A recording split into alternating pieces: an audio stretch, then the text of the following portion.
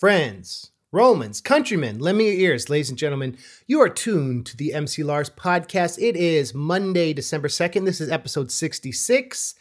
And I hope you all had a happy Thanksgiving. I was in Portland with my wife. We went on a little vacation. Beautiful part of the world.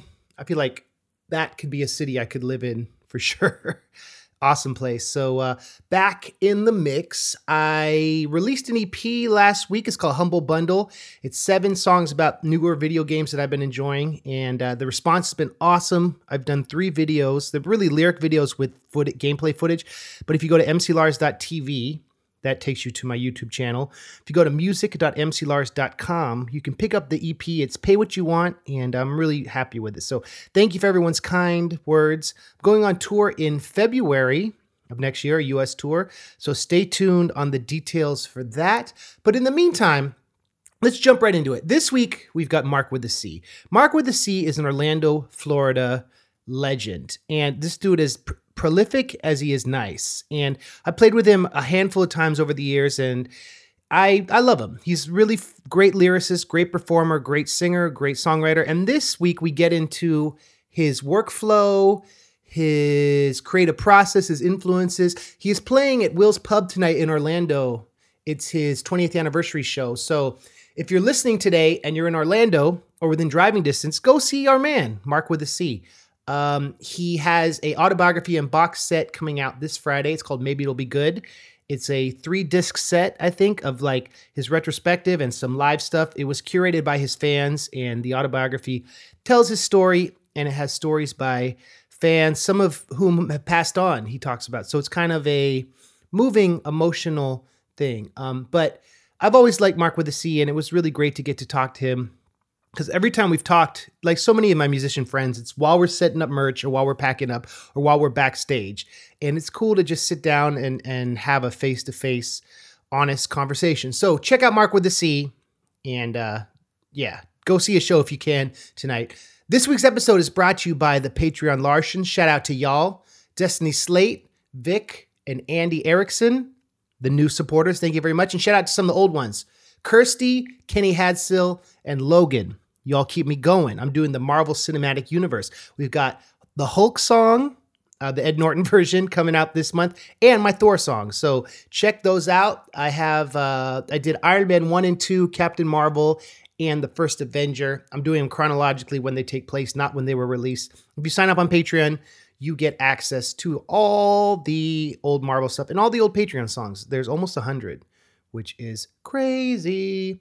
Okay. So this is my interview with Marc with a C. Check it out. Thank you, Marc, for your time. And thank you all for listening. And happy December. Hope you guys had a great Thanksgiving, like I said. And I'll come talk to you at the end. Okay, bye.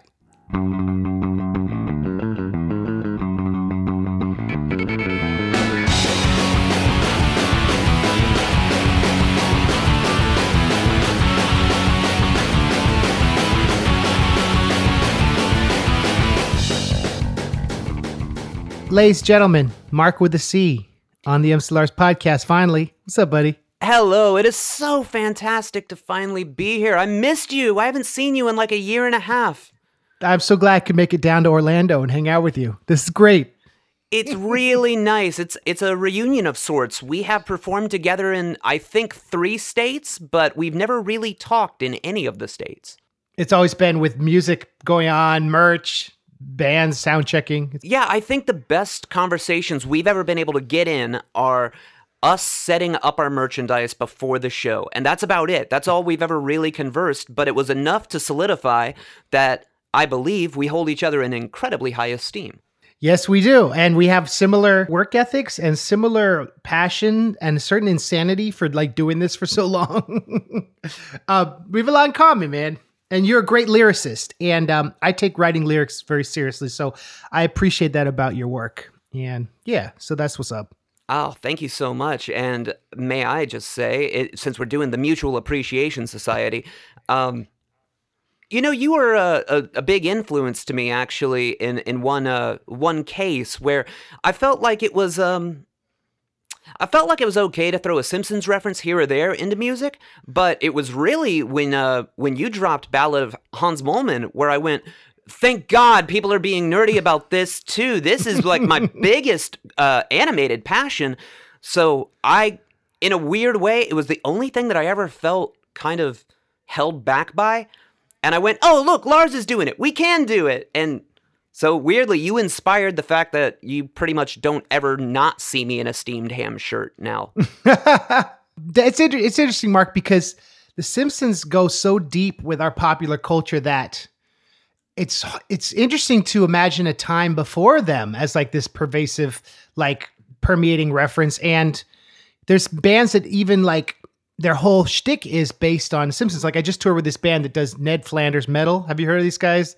Yeah, Oakley Dokley. Yeah, but it's like okay to it's okay to go all in with your passions. But I think the thing I like about you is that it's not Wikipedia reference porn of like this character. It's your story comes through in your music, and I think that's like something I strive for too. Like it's easy to pander and get fans because you reference the right Switch game the day before it comes out. I'm not trying to denigrate that genre, but thank you for picking up on that, and also the compliments. I'm the rare guy who strums a guitar, but didn't necessarily pick up that guitar, one, for attention, and two, to get laid.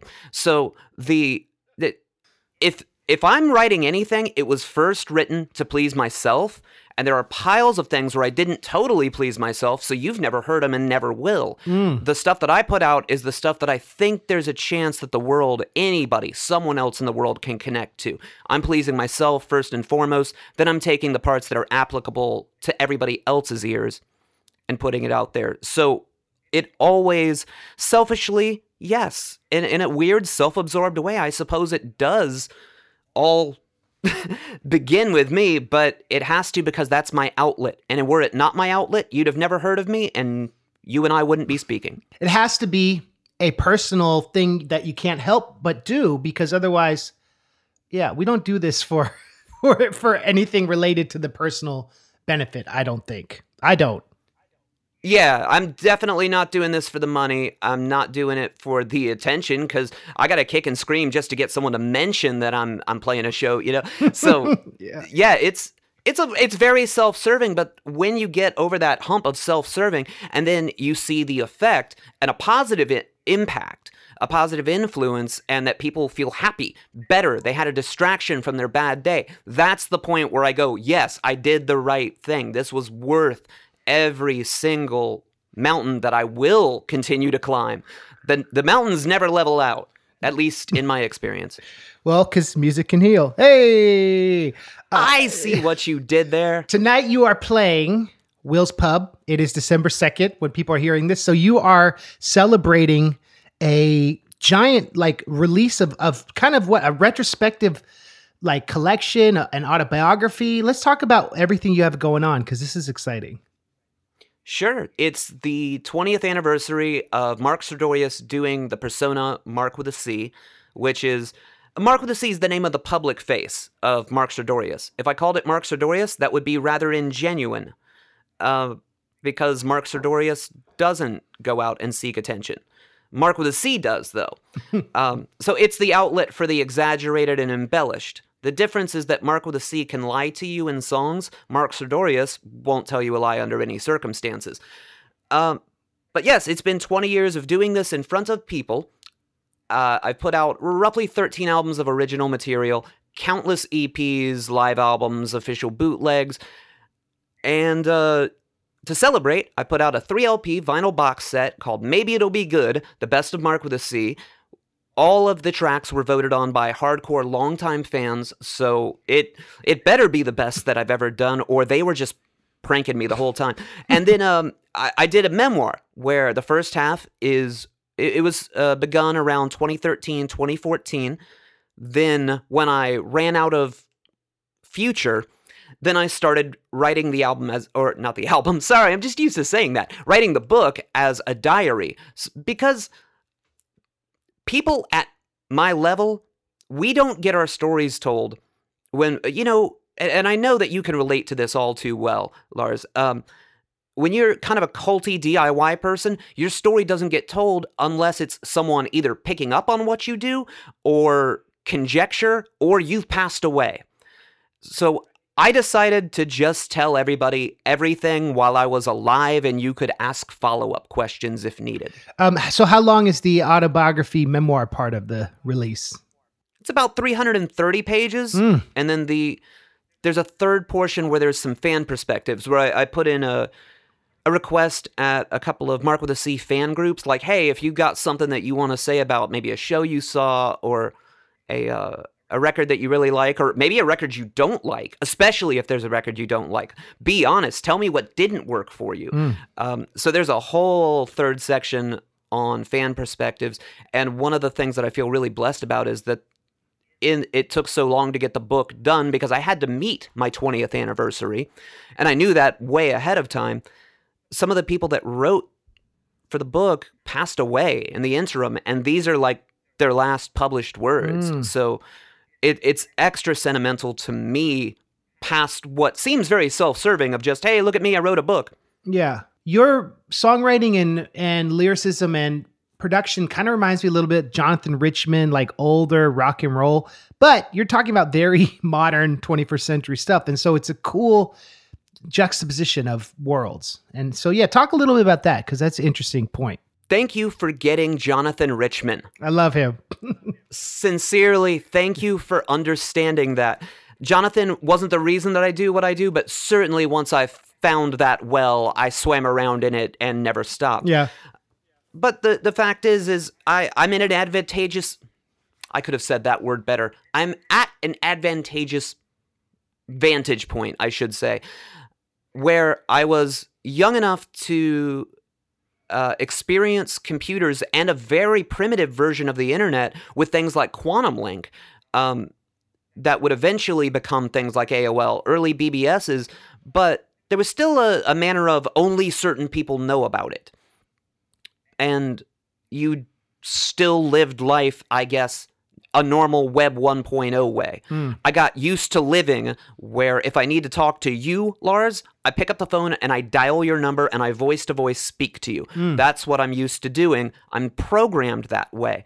And now I'm navigating a world where anybody 20 years my junior, being 41 now, is not programmed that way, and we already have a communication barrier between us.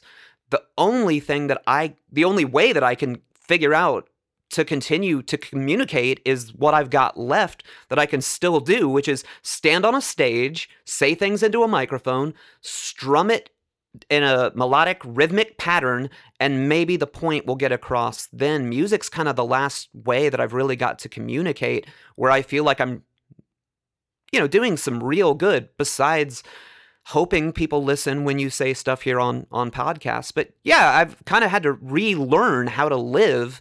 And I do that same thing every time we make another technological advance. I have to relearn how to be in society. I think it's interesting, Marc, that there's this kind of new movement now. Brian from I Fight Dragons turned me on to this book. It's called Digital Minimalism.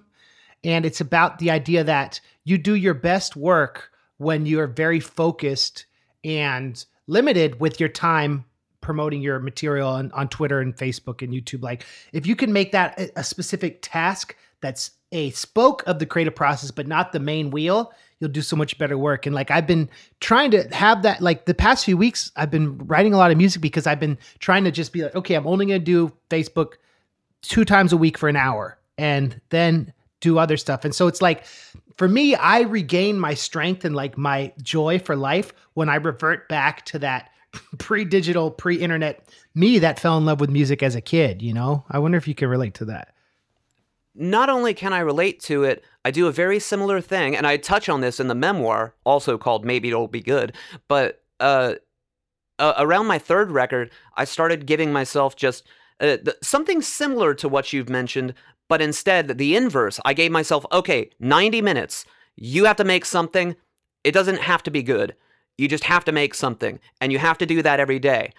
You can always come back to it and make it something else, but you have to make something within 90 minutes. And sometimes I'll even give myself the task of, you can only use the following tools. You can only use a recorder, a metronome, a couple of nickels for percussion, right? Like something like that. And then I end up coming into something more interesting than I might have if I had a billion devices going off, all at the same time. But I also, well, I know people, and so do you, so I can't shut off and be a hermit like that. I still have to factor in that people need to reach me.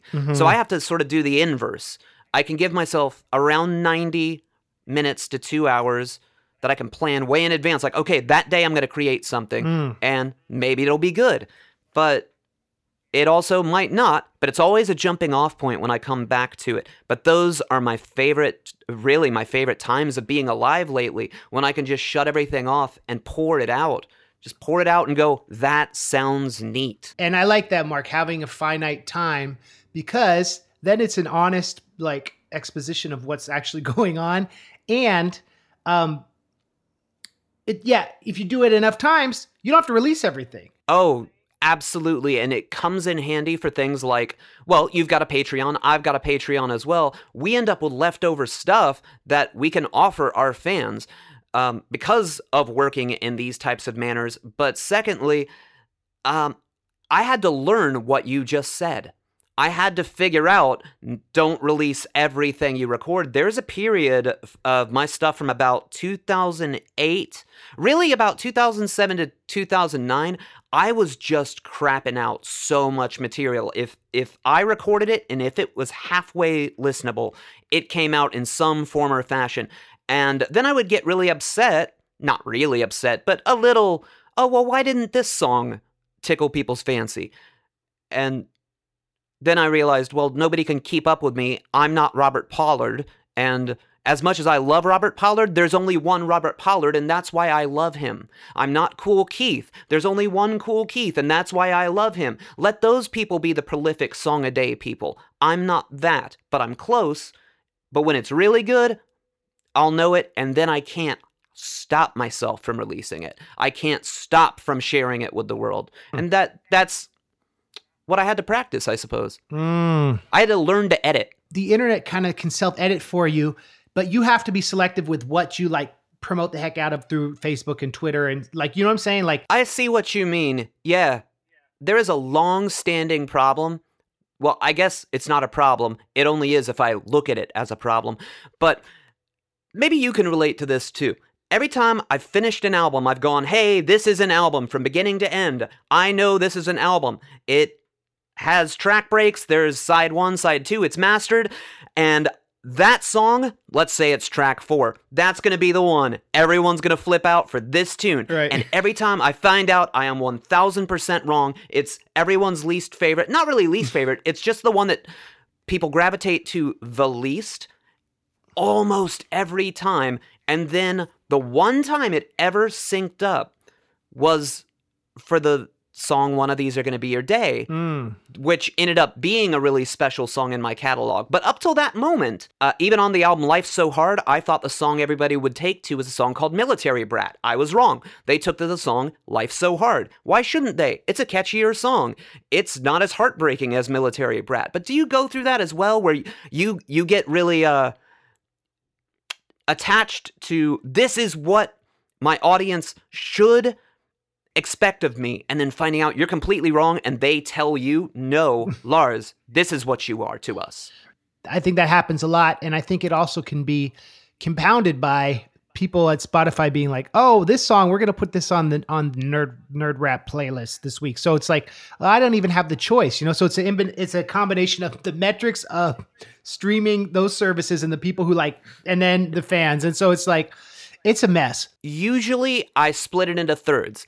Okay. I go, here's a third of songs that make sense to play that day in that venue, 1/3 of songs that I know that people like and have asked me to play over the years, not just that day, and then 1/3 of, okay, to an extent I am kind of promoting a product, so whatever the product, quote unquote, is. And I hate referring to something that I looked at as art as a product, but if you've ever worked a merch stand, dear listener, you know this to be true. There is an element of selling your product, explaining why this one is better than the one next to it, even though you made both items.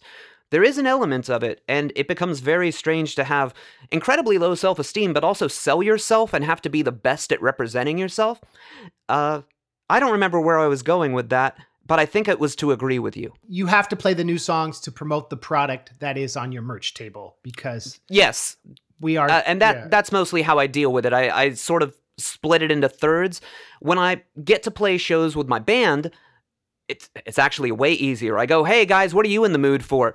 And then they tell me, and then I fill in the blanks with a couple of new tunes, and we're done, and we're off to the races. And pretty much as long as we play Life's So Hard, or Nerdy Girls, or Love My Little Squiddy, or the title track of a record that sometimes quite offends people, if we throw a couple of those towards the end, people will sort of let me get away with whatever I want to express. And I've been very lucky in that regard. It didn't begin that way.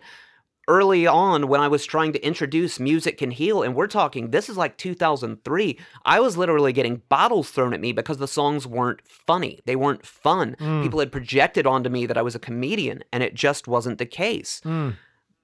And now, people get Music Can Heal tattoos. But I had left the song for dead. I didn't think anybody liked it. They had shown me they didn't like it. It had a life of its own. People found it.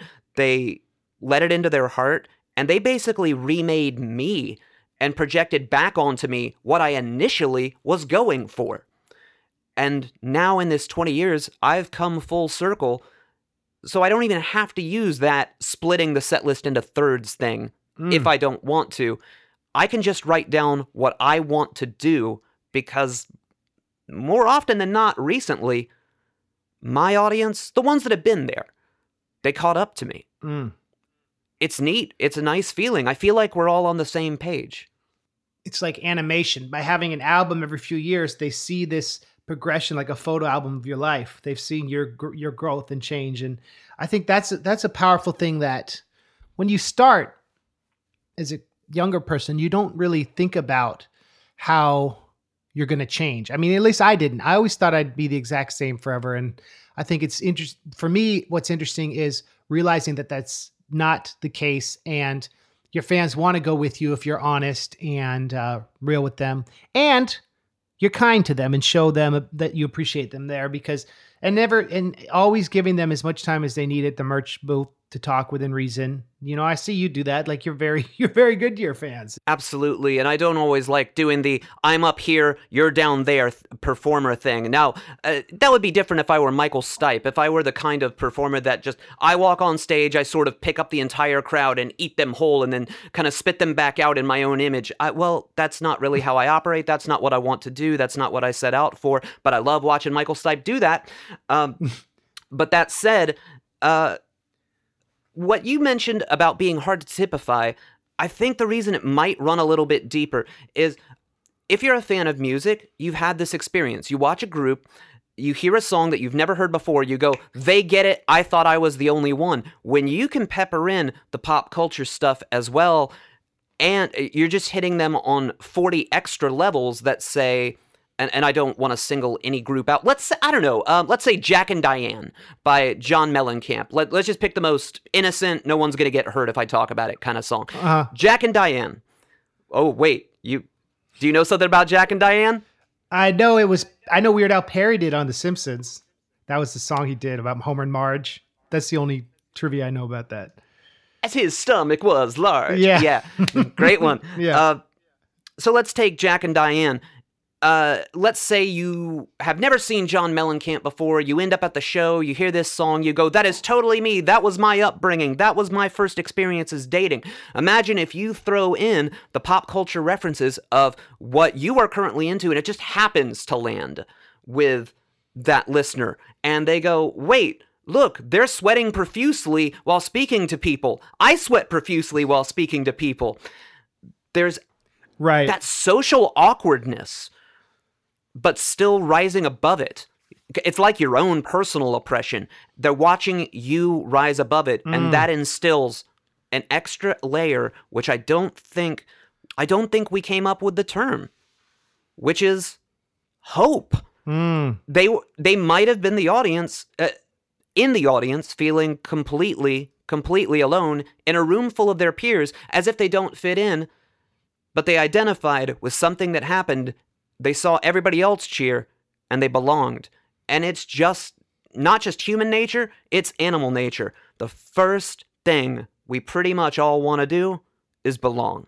That's kind of why people like Weird Al so much, is because not only has he appealed to many generations, but he's just a nerdy guy who likes pop songs and changing the words, and we can all relate to that. It's true. We all do it, in the car or what have you. We see ourselves in it, but I don't know that we knew we were going to see ourselves in it. It just sort of worked out that way in the specific case of Weird Al. But there are so many people that heard the Weird Al version of a popular song first. And in a lot of ways, I think that Weird Al is the most underrated entertainer that's probably been around in my lifetime.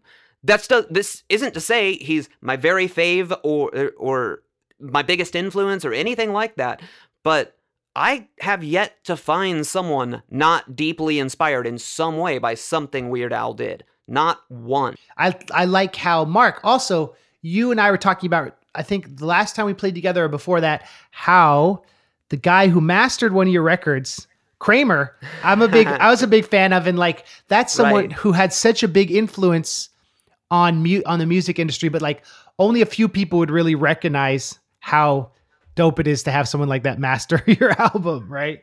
Not only did Kramer master the Unicorns Get More Bacon album and the last album of original material, Obscurity, he also got the chance to remaster everything for the vinyl box set. Hey, that's awesome. So in the case of the vinyl box set, as I sort of did predate digital recording, these all had to be, these were analog. In some cases, tapes actually had to be baked to transfer them fresh in full-on, well, I'm using air quotes, everybody, full-on quality, lossless quality, but there's really no such thing when you're a lo-fi person to begin with. But Kramer was very, very complimentary when he was able to sort of see my career in scope, and the last thing he said to me about the compilation was, "I'm jealous." And I'm like, if I could only have your resume, if I could only have all of what Kramer did to fall back on and go, look, I can make a compilation out of this, and Kramer's proud of me, he's jealous of me, that blew my mind. And I'm so glad you're into Kramer and all that he's related to as well. I'm so glad to hear that. So this is something else that we are both always trying to wrestle with, is the balance of being topical and timeless, right? Like trying to put in pop culture references that are fresh and interesting, but make sure they're timeless. And I was thinking specifically about the song where you talk about from Justin to Kelly, Christian Slater, and how like those, when you wrote that song, did you ever think in your mind one day these will seem like really old references, or did you not worry about that? I did both. Yeah. And I still do. It doesn't matter. If people want to remember me, they will. It's not up to me to, from the ether, make sure that people understand every reference I ever used. It's just a song. Yeah. It's just a song. But overall, what's wrong with dating your songs with references? Do you not have a good time listening to the song The Twist? Right. That's true. Is it not fun to hear the song It's Mashed Potato Time, though nobody knows what the mashed potato dance was anymore, myself included? Right. We're so far past what half these songs were about that, for example, we hear the song Last Train to Clarksville by the Monkees played overhead in a Walgreens, not realizing that it's mostly the guy calling to say, so they're shipping me off to Vietnam in the morning, can we have one quickie finally? No, I didn't know that. Well, yeah, that's the coffee-flavored kisses in the song. But yeah, Clarksville is basically a I'm getting sent off to war song. And that's how the world met this cartoonish group. They were, wacky boys with fun adventures. There was dark stuff going on in those songs. If it's meant to be timeless, it will be timeless no matter what you put in it. Because the most obviously dated song I've got is Life's So Hard. And in the first verse, it's gotta write in my live journal, gotta put up a MySpace bulletin. But the chorus, the I'm so sad, I'm 15, life's so hard part, doesn't change. There will always be teenagers grappling with hormones that will make them feel like the world's ending when it's not really, but it's a great thing to go through because then you actually get to learn the difference between your real fight or flight responses. Because that could be an asset. That could be cool, right? Or it just is, right? Yeah, besides that, what's wrong with having music as a bit of a time capsule? You see in movies the way that every time we make a transition to a new format, digital to Blu-ray to streaming, we lose like 70% of what was out there. We're going to lose the same amount of music as we continue changing formats. It will happen. I might get lost in the shuffle. You might get lost in the shuffle. So why keep ourselves up? Just do the best we can with it. Say what we want to say. Ultimately, the honesty is what will bring people in if they agree, if they feel resonance from your honesty. They're not really... The average music fan that seems to be attracted to Marc with a C music seems to be two things. One, a misfit. And two, looking for something that they get that nobody else needs to understand why they get it. I am so happy to fill that role. But it means that I will, to crib a bit from Mark Everett, it means that forever I will be writing the B-sides that make a very small portion of the world cry. But that's okay because this is who I was born to be. This is what I was born to do, what I was born to create, what I was born to put out into the world. And there are a small faction of people that will tell me things like, my songs saved them, kept them from harming themselves, or littler stuff like, you are the reason I bought a turntable. That's what I get out of it. I get to see that I'm doing good for the world.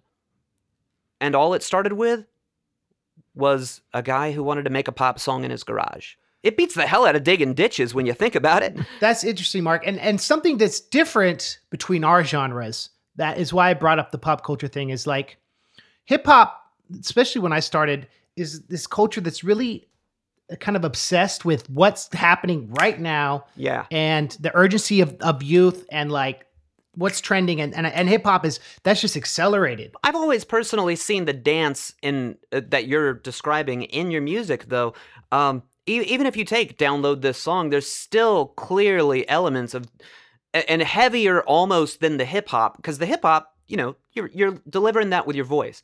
But underneath it, there are undercurrents of a billion different genres. I've always personally seen what you're describing in what you do, and it's not just recent material. It's not just Zombie Dinosaur and on. No, I've always seen that there. I mean, you cannot have a song like This Gigantic Robot Kills without looking outside the scope of just hip-hop itself.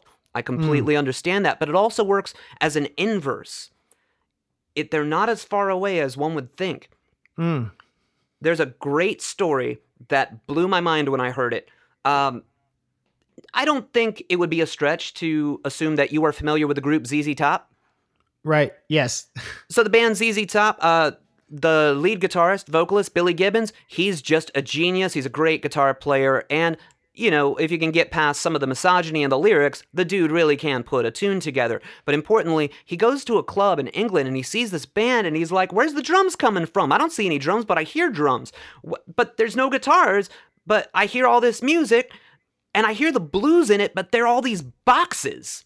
And he kept trying to ingratiate himself on the band to find out, how did you do that? It's electronic music, but I hear the blues.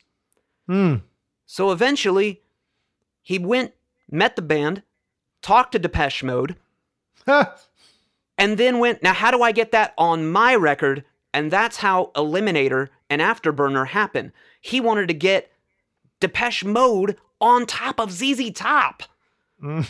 He wanted to inject electronica into the blues. What you're doing is a time-honored tradition of what we all do. We try to merge our passions into something that we want to make that only we hold the formula to. And that goes to anybody who's listening. If you have a song you want to make, absolutely nobody can make it from your perspective, with your set of influences, the way that you will record it. Only you can do what you want to do. There's something special not trying to sound completely pop and current and to be obsessed with like the technical what's right now, because maybe that isn't authentic. Maybe it is. I don't know. I've been thinking a lot about this, Mark, as I think about wanting, like, knowing that I want to keep making music forever, right? And so it's like, okay, so how do I survive as a creative, happy person doing that? And what are some skills I can start adapting now that are going to be helpful later? And one of that is being more personal. The other one is doing more literary stuff, because that stuff doesn't go away. That's always inspiring. And the third is, this podcast has been really fulfilling to me because it allows me to sit down with other creative friends and take the time to figure out what makes them tick. When I say music saved my life, and I say it all the time, I'm not kidding. I only felt right, even as a young kid, when I escaped into song worlds. Those were the things that saved me, even when nothing was wrong. Like, if nothing was wrong around me, I still felt better. So the joy is always there. If I just reach over right now and just do this, don't even play a chord, just strum the guitar right there, I'm slightly happier. Because right. I made music. It is something that you might not think is music, but it's musical. And I'm so glad that joy can be picked up on and can be contagious in any way, because there's so much else that can be contagious that you don't think about, especially anxiety and depression, which is just like shooting fish in a barrel in 2019. So instead, I like right now filling the role of, let's think about everything that's not political. If we're going to do Mark with a C stuff, let's think about everything that's not that. So that means cancel culture. That means whatever The Mandalorian. Okay, fair game. Great. Just not politics. Let me be the distraction. And I think you kind of have to choose that sometimes. Yeah. But that was dangerously close to politics, so I think I'll walk it back now. I find a lot of the joy I get now getting in my life is discovering and working with younger artists or other artists' projects in a production way, doing guest verses, taking younger artists on the road, and just the nature of collaboration means so much more to me than it did. And along those lines, I wanted to talk about Claire and the Potatoes. I had just finished making my album called Popular Music, which was an album where I used my fan base as a focus group. Because the idea was I could do everything that they claimed to want, but they'd still never hear the end of the record because albums were dying. So the album is a focus group piece, and the vinyl itself is a pie chart. Like, you're literally dropping the needle on the information of the pie chart. Every bit of lyrical whatever is explained in graph form in the liner notes of what I took from which user and which suggestion went into informing this song. I literally wrote an album by committee. So after that, I really didn't know how to follow it up. But as it was a sort of crowdsourced album informationally, then it of course made sense to crowdsource the money to have it pressed on vinyl.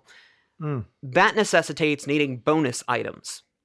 So the shortest way I can get to this is I wanted to cover a song by a really obscure 80s group named The Little Girls. They're a fantastic pop group. It was two twin sisters and a cat named Kip Brown, and just mind-blowing pop songs. The song The Earthquake Song was a fixture on the Dr. Demento show, but the song So Hard to Be True is what really did it for me.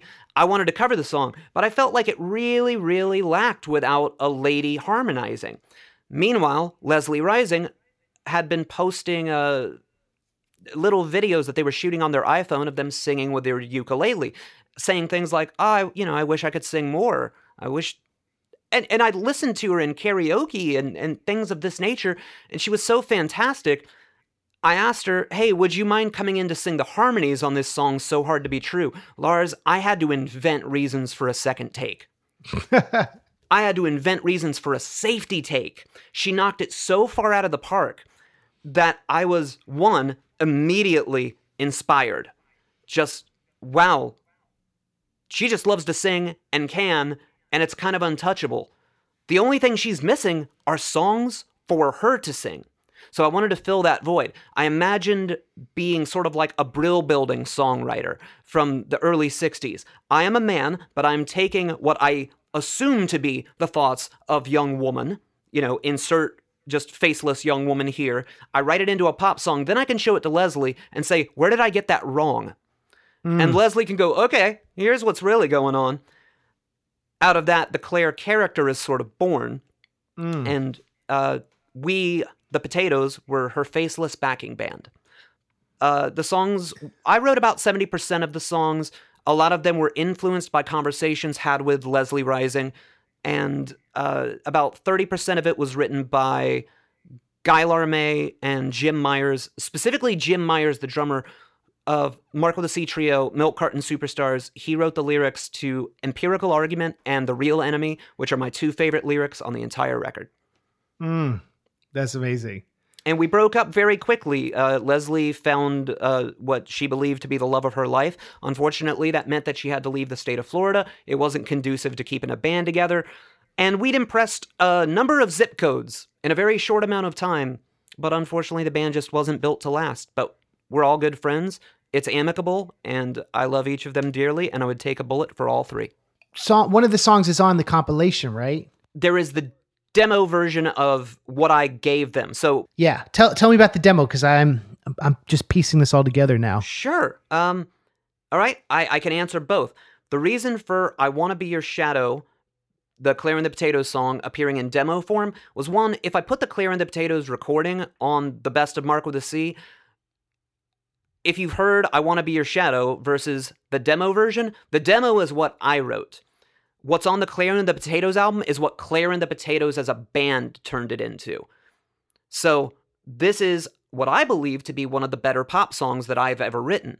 But I could only take it that far. As far as you heard it on the demo, it took the other three to make it what it is. But it's the best way to represent myself and the part that I played in Claire and the Potatoes. But secondly, the process for deciding what would be on it, we opened a Facebook fan group called the Marc with a C Advisory Board. And over a number of years, I had them vote for their favorite songs from each album, but they didn't really always know why.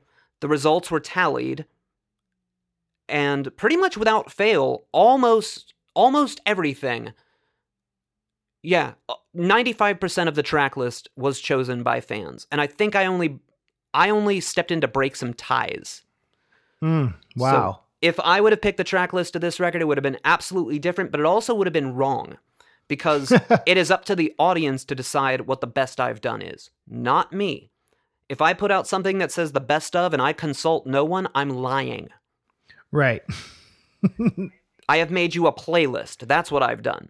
Like people like Mark Twain, right? Who are so revered as like a classic writer. He was known for being a very bad judge of what was his best work. Like he was a big fan of his later Tom Sawyer adventure stories. He didn't think Huck Finn was that great, but history has kind of proven that that's a contender for the great American novel, that like there's songs that I prefer to perform that I'll, if I pick up a guitar, what naturally tumbles out of me is not necessarily what someone bought the ticket for.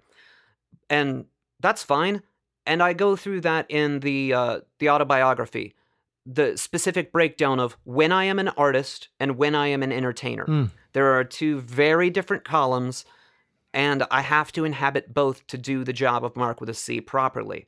But I also have to leave room for Mark Sidorius to be a human being. And that's an increasingly tough balancing act, as we have more and more things that alert us that we are needed in our homes all the time. Right. This is why I just won't upgrade into being like a smart home, and I'm probably going to stay quite a Luddite in many, many, many ways, and it will make, any visitors to my house go, geez, Mark, have you been outside in 20 years? I'm stepping over piles of records and 8 tracks. What's going on? Like, do you need to talk? I seem like I'm just in a shack in the woods, Unabomber style, writing a manifesto if you walk into my house, but it's just not that way. I know what I like, I know what inspires me, and I'm open to new things, and unfortunately, technological advances set me back a bit. I don't think as clearly. I don't create as well. The limitations of having to use yesterday's stuff to make stuff for today, that's the most inspiring thing that keeps me wanting to make. And that goes back to kind of what we were talking about at the beginning of this interview, your quote in the in your press release about the balance between old and new, right? Having a foot in the pre-digital and in the digital worlds. Yeah, and it's not terribly represented. I find that there's not a... It's a fine line to talk about because you're always 3 steps away from okay boomer. You know, Right. You're always 3 steps from okay grandpa, shut up. I know things were better. I'm not saying they were better. That's the important part to remember. In no way am I saying these things are better. Just that vinyl happens to be my preferred canvas. So I like it. It was meant for vinyl, whatever I've made. But for your art, Lars, the way I want to experience it is the canvas that you deemed best for it. And that goes for anybody else. If someone wants me to hold their book and read their book and flip through it, not use a Kindle, that's what I'm going to do. Right. And that's the way I treat pretty much all art. So I feel like I sort of have to, in a weird way, guard that media can stay alive so that we can have these choices. And that means that I can't pay attention to every single advance, let alone apply them to my own art. I'm busy keeping dead media alive. Well, speaking of the canvases and archiving and appreciating, let's talk briefly about, you have a podcast where you look at different discographies, right? And look at like the complete output of different artists. That is true. It's called discography. Discography is a deep well, and I haven't talked about it much this year because we were on Consequence of Sound, and we are no longer on Consequence of Sound. Discography, when season 4 reemerges, will be an independent podcast. It had gone on for a couple of years. The first season was diving into all of the canonical albums released by Frank Zappa within his lifetime. But I extended it 1 album past to Civilization Phase 3, so that was either 63 or 64 records. I experience these chronologically, and the best way that I can explain my process for the show is I wipe everything that I know about the artist off my brain, just completely erase it.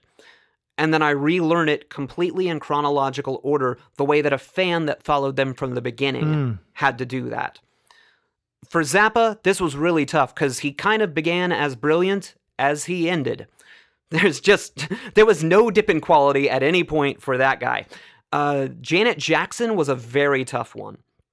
That season was really tough because she has the sweetest fan base and her records are fantastic, but there are 2 records that really, they don't quite match up. And unfortunately, they do kind of follow that halftime show debacle.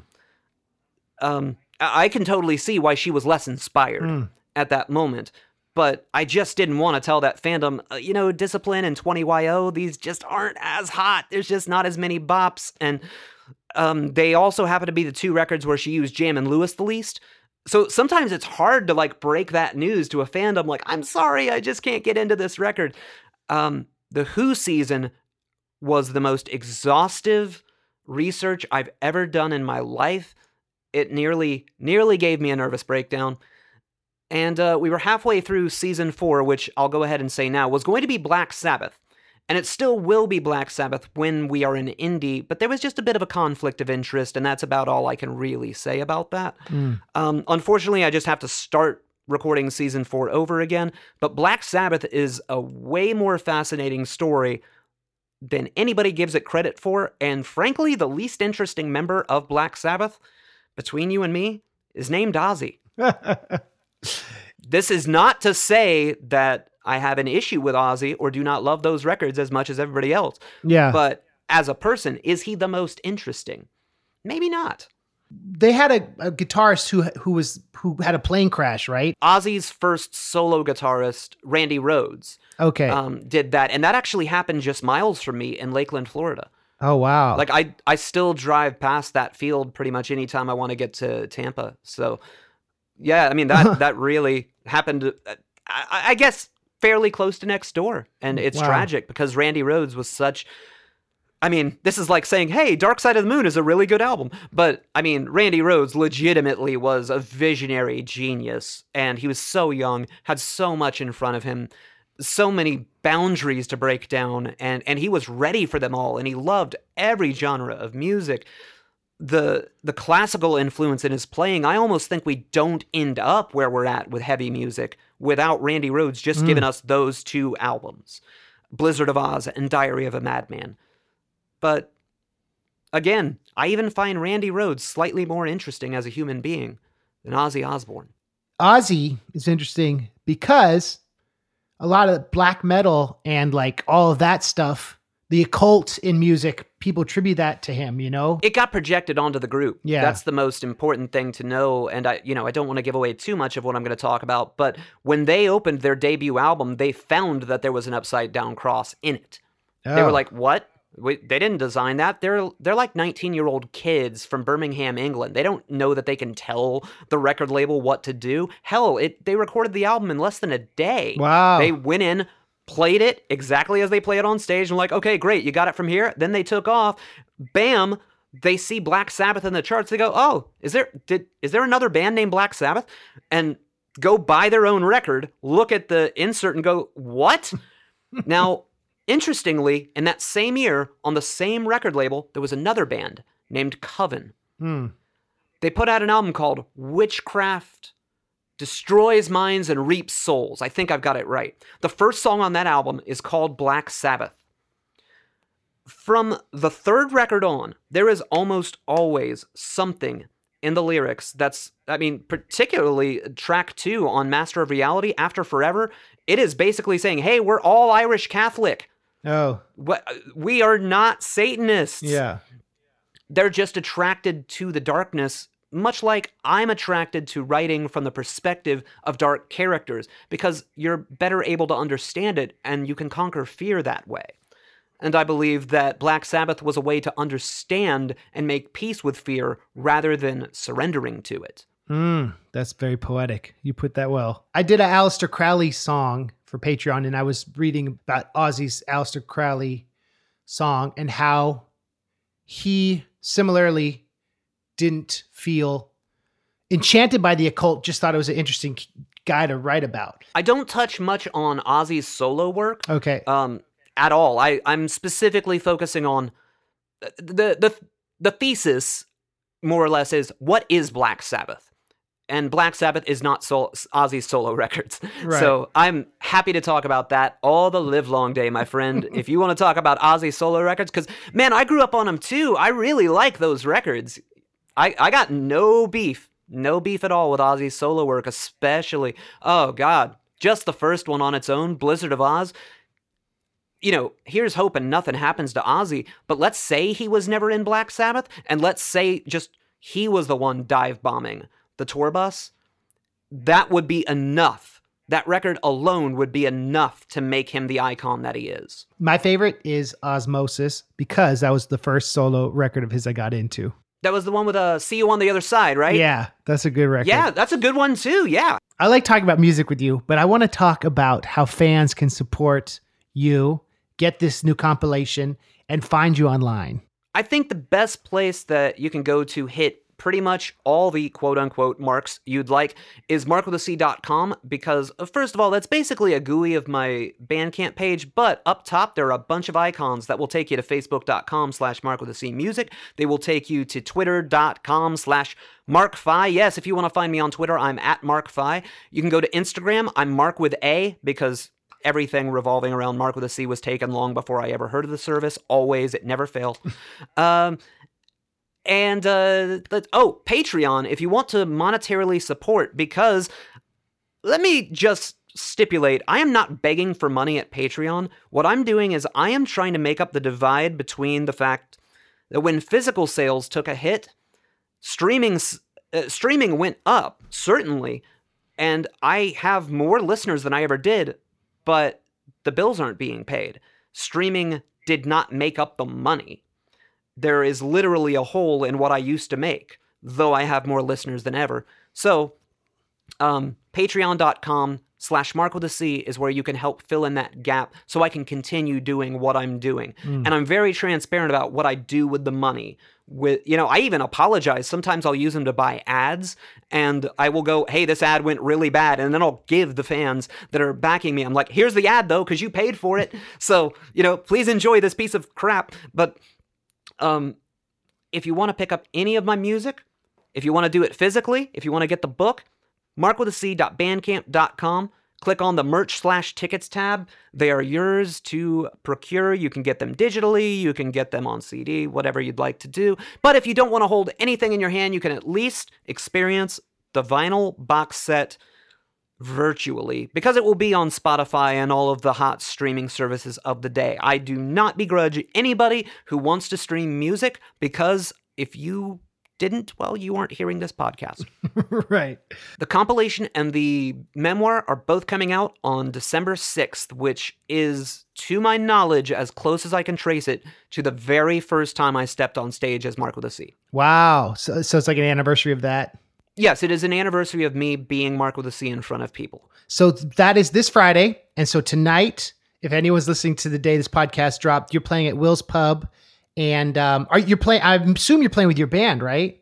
Yeah, I'm going to open with a couple of solo tunes, and the band's going to join me. The opening acts, Crystalie, I could talk about Crystalie all day. Just what a talent. My gosh. And they wrote a song called Maybe It'll Be Good, inspired by something I said in the one-man theatrical play called The Obscurity Show. Crystalie had never heard me before. Went home and wrote a song based on me saying Maybe It'll Be Good, put it on the internet, and I went, you have no idea what I'm about to unleash here. And on top of that, anyways, I could go on about Crystalie all day. Steve Guerin was the lead singer and vocalist of Precious, and if he had not been late getting to the stage, they would have never asked me to go up and fill time, and Marc with a C was never born. So we are literally flipping the script on that night. Just as the script has been flipped with Simpsons fandom. When The Simpsons began, it was a satire. It was keeping up with the Joneses, looking over your shoulder at Ned Flanders and how he had the perfect family. And now, The Simpsons are doing pretty well. And next door to them is a guy who's a twice widowed, out-of-work dude, and he's looking to The Simpsons as the best he can achieve. I like to flip that script too. The people that you play shows with and spend your time with on the road kind of become your extended family, and like that's cool. You can celebrate with them. It's better, I think, better to look at you as a cousin than a coworker. So otherwise we got to do all the white elephant stuff. And yeah, my cousin Marc in Florida. Yeah, this is my cousin Lars, who he doesn't settle anywhere. He's always on the move. When Lars attacks, he doesn't stop. I know you're a very busy man, so it's meant a lot to me that you had time to talk and share your wisdom. And yeah, I always love to see what you're doing. So thank you. Thanks for being on the podcast. Lars, thank you for doing what you do, because I know that I'm not just speaking for myself. You show people, as many people do in nerdy music circles, a way forward, hope, and some days when I know there are days where you've got to push through and you're still there with the words like joyful and tight, and it's contagious and the world needs it. And people like me, we learned a lot from you. Even I predate you, but I've still learned a ton from you. So I can't tell you what an honor it has been to be here with you. Thank you. That's nice to say. Thank you, Marc. That's tight.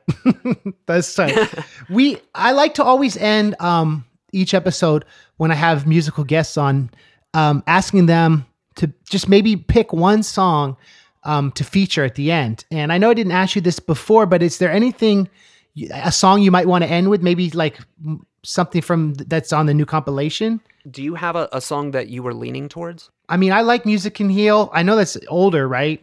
Yeah, but it's fine because I'm looking back for a whole year. So yeah, it's totally fine to use that. If you want to use Music Can Heal, be my guest. Okay, cool.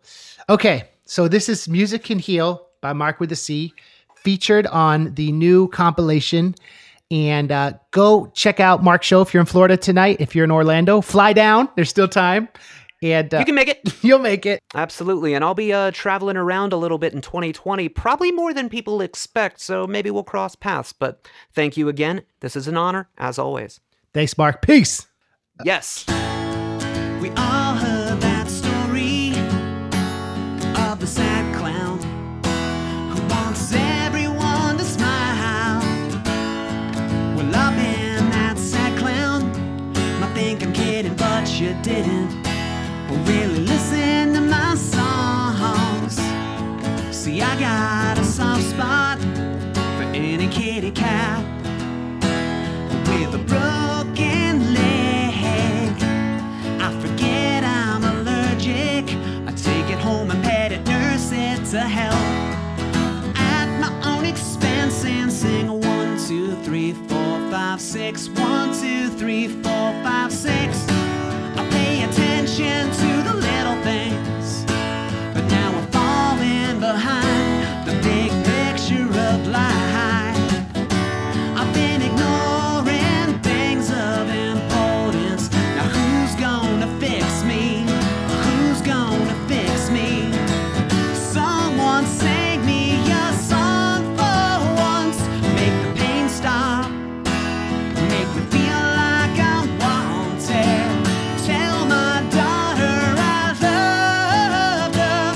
If the hurt gets too much and I drink myself to death, all these pills I've been taking at night, they make my heart sing, but they're keeping me alive.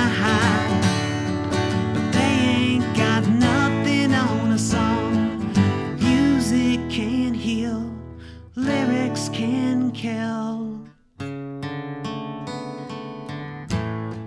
Draw me a picture and use every single crayon in the box, and I'll get my car keys and we can find a lake and stare at the evening while laying on a blanket.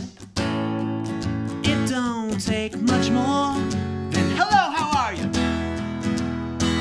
Just a simple phone call. We don't have to make love. Just hold me tonight and let me bum your cigarettes and sing a 1, 2, 3, 4, 5, 6. 1, 2, 3, 4, 5, 6. Someone sing me a song for once. Make the pain stop. Make me feel like I'm wanted. Tell my daughter I loved her. If the hurt gets too much and I drink myself to death, all these pills I've been taking at night, they make my heart sing, but they're keeping me alive. They ain't got nothing on a song. Music can heal, lyrics can kill. Break me in half, stitch me back up, kiss me for luck, help me stand up, make me a good man, a good father, make me someone you trust, someone fix me for once.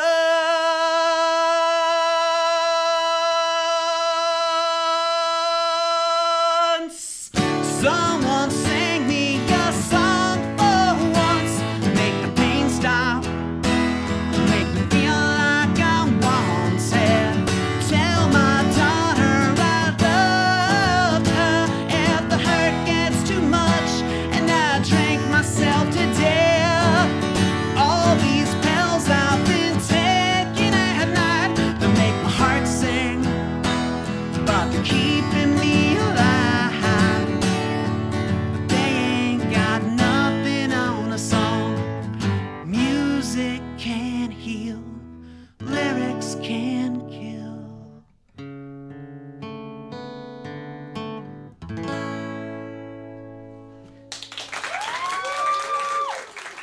Music can indeed heal. Thank you so much, Mark. That was awesome. And next week we have Brian from I Fight Dragons. Whoa! I got to talk to him at Player Omega. I Fight Dragons is a band I've worked with a lot over the years. Amazing, hardworking group. And Brian's a very funny, awesome guy. We talk about Magic the Gathering for a disproportionately long amount of the interview, but it's awesome. This week we have Our Patreon Larson of the week is David Hampton in Morganton, North Carolina. David, what do you got to say? Thanks for calling in. Oh, by the way, if you sign up on Patreon, I didn't mention this, you get a secret phone number that if you call, you get a free MC Lars t-shirt. What? And I pay for shipping. What? So David called in and told this awesome story. Hey, this is David. My son and I, Garrett, has had a copy of the Zombie Dinosaur LP on cassette, and we've been listening to it in my van for a while, and his favorite song is The Dip, that tribute to Who Framed Roger Rabbit. My favorite one is Forgot About Jack. It kind of makes me want to go and read some more Jack Kerouac, especially Desolation Angels. And I have to say that, Lars, you have a way of just paying tribute to cultural literary contributions that just invites the listener to want to discover or rediscover the relevance of the song's topic. And so, my son and I's got something to watch now. We gotta watch Who Framed Roger Rabbit. So anyway, thank you for doing what you're doing. Appreciate it. Thank you, David. That's cool. You can't forget about Jack, and I'm glad your son likes The Dip. That song is awesome. I mean, Zombie Dinosaur LP, that record, I have a special place in my heart for it because it has a lot of sleeper songs, meaning songs that people are discovering later that they relate to. And I love that story. And it's awesome that you had the cassette in your truck. That's the only album I really officially released on cassette. Well, Dewey Decibel's coming out on cassette and vinyl too.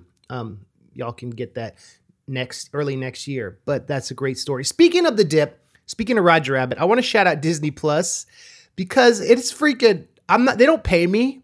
Not yet. Hey, they don't pay me to talk about them, but The Mandalorian's dope. I'm working on a Baby Yoda song. They have Roger Rabbit, and not only do they have Roger Rabbit in like 4K, they have all the shorts. They have the deleted pighead scene. They have a documentary on how they made it from the 2002 DVD release, and they have the original like theatrical trailer. It's amazing. And of course, I don't know, all the Simpsons. It's like they're going to crush Netflix and everyone else. And there's nothing we can do about it. All hail Mickey Mouse. I don't know what that tangent was about. Oh, because David talked about The Dip. But that's what's up. Okay, I Fight Dragons next week. Thank you all for listening. Marc with a C. I love you, brother. And I'll talk to you guys soon. And I'm going on tour in February in the U.S. So stay tuned for those details. Okay, bye. Oh, Humble Bundle. Check it out. music.mclars.com. Peace.